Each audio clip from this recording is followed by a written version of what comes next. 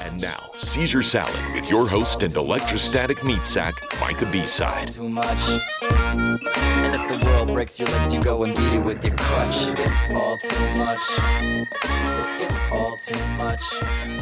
Said it's all too much. Oh, nice. You got the bridge going on. I know. It's the only one they give me as an option, but I'm going to go through and get all my pictures uploaded later. There you go. There you go. Yeah, you can tell I've already begun that. I like it. Yep. Is that one Jazz Man right there? That's Jazz Man. That's the petting zoo llama. That was our rescue from the petting zoo. So that's why he'll come up to you and pet you or give you kisses, stuff like that. He loved this. He was. Oh, yeah. Did he? Oh, he'd try and bite it and try and eat it. Thought it was like straw or something, you know. Yeah, nice little goatee. Yeah, exactly. It's coming along. You can see where it was. It's before and after. Definitely making some progress. I'm all for it. Yep. I decided to go with like Professor Dumbledore, Gandalf, kind of like going wizard beard, dude. I'm all for it. I like it. Why not, man? Why not? Absolutely. Yeah, absolutely. Don't have to shave for work or anything. So. Yeah. How are you doing today? I feel like we both got a little buzzed up last night, didn't we? I was really buzzed up last night, man. I definitely like. I'm listening back to some of the recording we did, and right at about hour 2, like hour and a half, 2 hours in, I could totally tell. It's like, okay, the meds and the beer are combining to really, and my speech started slowing down. Slowing down a bit. Yeah. I'm like, no, I could just tell just how I was like feeling. I was trying to keep my thoughts like coherent, and I realized I was like losing track of them because, man, like, I don't know what it was last night. I was just making I have this like pink lemonade vodka. It's pretty tasty. Just mix that with some club soda and it tastes so good. And so I was just slamming it down, this vodka soda, and I was you forgot that there's alcohol in it. Yeah, it just tasted good. And then it was just like all of a sudden, you just drink it so fast so you don't really get drunk. And then all of a sudden when it does hit you, I was just gone. I was like, right. I just dropped something. Hold on. No worries. All right. So yeah, we it was probably good that we ended when we did last night, just given the fact of where we were. But I really think we really had a good conversation, I think. Especially that first hour, I think so for sure. Definitely covered a lot of ground, I think, especially on like, everything that's going on in the world. And at least, my perspective, I hope I didn't come across as like just angry, ranting millennial. I could tell there was definitely a little anger and frustration in there, but that's okay. We need to be about this. And it's kind of like I said, this isn't going to go away overnight. It's not going to be a cure-all, be-all. No, and it's like this isn't a short fix. Like there's still a lot to get done, and so it's just right now it's just it's just the reinvigorated. Exactly. It's like this is one of those flashpoint moments that reminds us that we still have a little work to do. 100%. And it's and like I do want to add, like, because I don't want to just rant without offering solutions, because then it's kind of pointless. It's like, so it's like, so I do want to really kind of add to kind of those thoughts yesterday. Is like, at the end of the day, is like, we can protest all we want. All that does is bring awareness. That's essentially what protest does. And it makes the establishment feel uncomfortable, which we have seen, which they should feel uncomfortable, because 100% it's we, the people, not them, the government. It's like, we decide. Mm-hmm. But obviously, it's like, even with the voting and stuff like that, we all know the presidential election's coming up.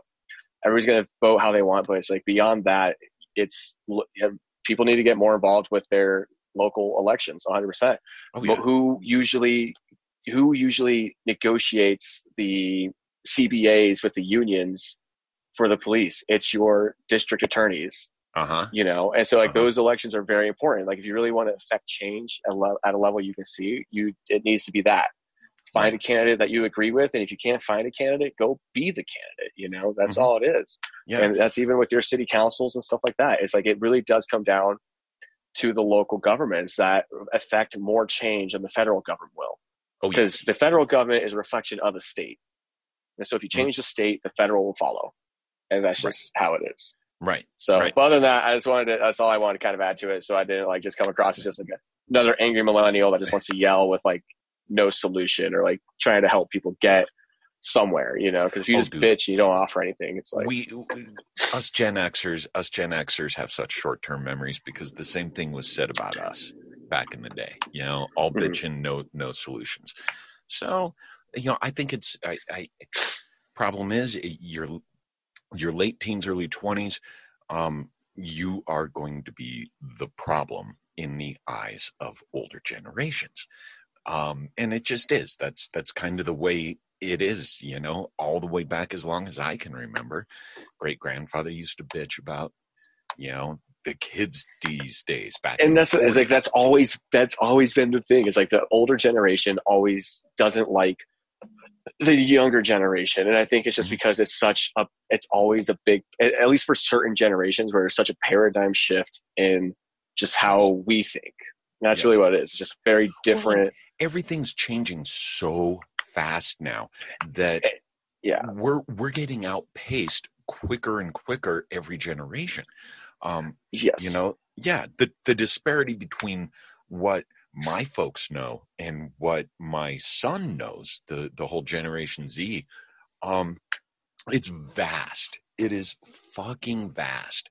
And I think that's also something that is difficult for us as humans to grasp, is that the old process of change was more it was evolution. It was slow progress here and there, a few steps backwards, a few steps forward. Now everything is happening in leaps and bounds. So I think that's the benefit of, you know, just technology and, you know, social media, which that's why I think now it's so widespread. And that's what's actually cool about social media. The power of social media is people are internationally protesting this because we all can see it. The whole world is choosing to fight for justice, you know? And until there is justice, like I said, there's no peace, no justice, no peace. And that's 100% how it should be. Well, and here's something else. And this is something I wanted to get back to, talking about offering solutions and not just complaints. It's something that you don't even have to be able to vote. You can do this at any age. You can do it whether or not, regardless of your skin color, creed, religion, whatever. You can do it at 5 years old if you want. Step out of your comfort zone.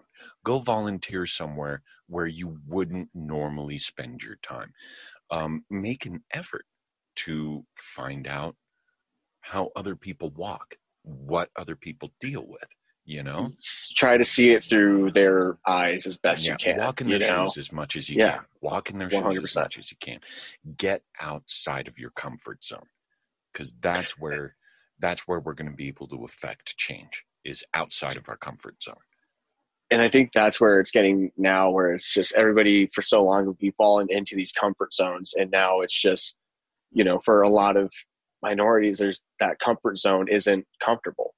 Never was. So, it never was. It never has been. And so it's on us. It's on everybody that can see that, to, you know, and that's why it's like, you know, when, you know, like racism is wrong 100%. There's no justification for it in today's age. And that's where it's like, and that's one reason why, like, rioting, like, it just infuriates the people who are against it. And it gives them a reason to despise the entire movement. And that's the problem, is like, but you're never going to win an argument against somebody who thinks that way by telling them that they're wrong. Mm-hmm. You can you have to, like, show them, but you can't show them in a mean way. It has to be in a peaceful way. Like, it's just like you said, get people out of your comfort zone, and that's what you have to do. But now it does need to be some drastic changes. But that's why it's like, to me, it's just like the whole, you know, all the oppression and the systematic stuff that we have dealt with, Jim Crow laws for hundreds of years that have been a part of this country. And now it's, you know, those need to go away, but it's still, to me, a reflection of how horrified people are of minorities. You know, I mean, even growing up, the big thing, at least I noticed, was after 9/11, you know, and all of a sudden now it's like, there's so many people any Muslim, and to this day that are terrified of all Muslims, that all Muslims are terrorists. And no, they're not. I've met several Muslims when I was in the Marines. There's a good amount of them in there, and they're great people. They're a very peaceful religion. Yeah. And they have like everyone else. Exactly. That's it. They're just human. And that's why I said I don't like people. This is maybe me just being like a sensitive millennial, but so I don't like labels. I don't think anybody should have to say they're gay, straight, Catholic, whatever. It's like the only thing I feel the need to identify as is a human fucking being. Everything else is arbitrary, as far as I'm concerned. And I know people fucking, that blows people's mind, but it's like, to me, it's like that's all that matters, and it's the only thing that should matter. If you care about anything else, I'm sorry, like it's bullshit, because it's arbitrary and it's not your life. But as long as you can care about somebody as a human, let them live their life. You don't have to agree with their lifestyle, but live and let live. That's it. You don't have to associate with them. Exactly. But if you can't, you got to at least respect who they are. And so that's kind of my whole. You don't even have to like who they are. And you know what? You don't even have to respect necessarily like what they stand for or whatever.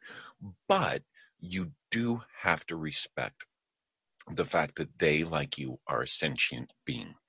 And they, like you, are allowed to express themselves how they feel the need to, how to worship how they want to. It may be different, and you may not like that, but you still got to respect it. You still got to respect their right to be, and to be who they want to be. So yes, absolutely. So I don't know. I think we probably discussed that enough at length. I know we kind of sprinkled it in yesterday, but do you want to go back to your upcoming test and all that? Because I know we kind of we would get on it, but then we would get sidetracked from it. So well, and by then, I think we were both slurring pretty good. I don't even know. Yeah. That last hour and a half of last night's conversation might not make it to the podcast. I was gonna say, I was wondering. I was like, we might have to do some heavy editing on that kind of. Right. But yeah, let's touch base, because we're resuming the pre-operation test. Pixie sticks. I don't give a fuck what you're riding to the setting sun. Use it as a weapon when it's said and done. It's all too much. Seizure Salad, Fustercluck Epilepticus is produced and hosted by Micah Ball. The song Seizure Boy, courtesy of Watsky and used with permission. Find more great music and poetry on his website, georgewatsky.com. Original logo painting by Brent Olson of Olson Studios. High-resolution MRI image of Micah's brain provided by the Rockstar Lab techs at UC Health Neurology in Denver. Follow our podcast, like our Facebook page. Whatever floats your boat, just keep listening. And join us again soon for another episode of Seizure Salad. Until then, unexpect the expected, and remember that it's all in your head. You ever had a grand mal seizure in gym class? That whiplash back when life was dishing out pimp slaps? Fed up and we've all been better, but I'm set to step up. Never let up, cause the fall is just a setup now to get up. Regret'll never get the better of me with the sawed off. When I'm having trouble talking, someone knocks my writer's block off. And if my eyes glaze and my knees drift south, and you ever think to stick a credit card in my mouth?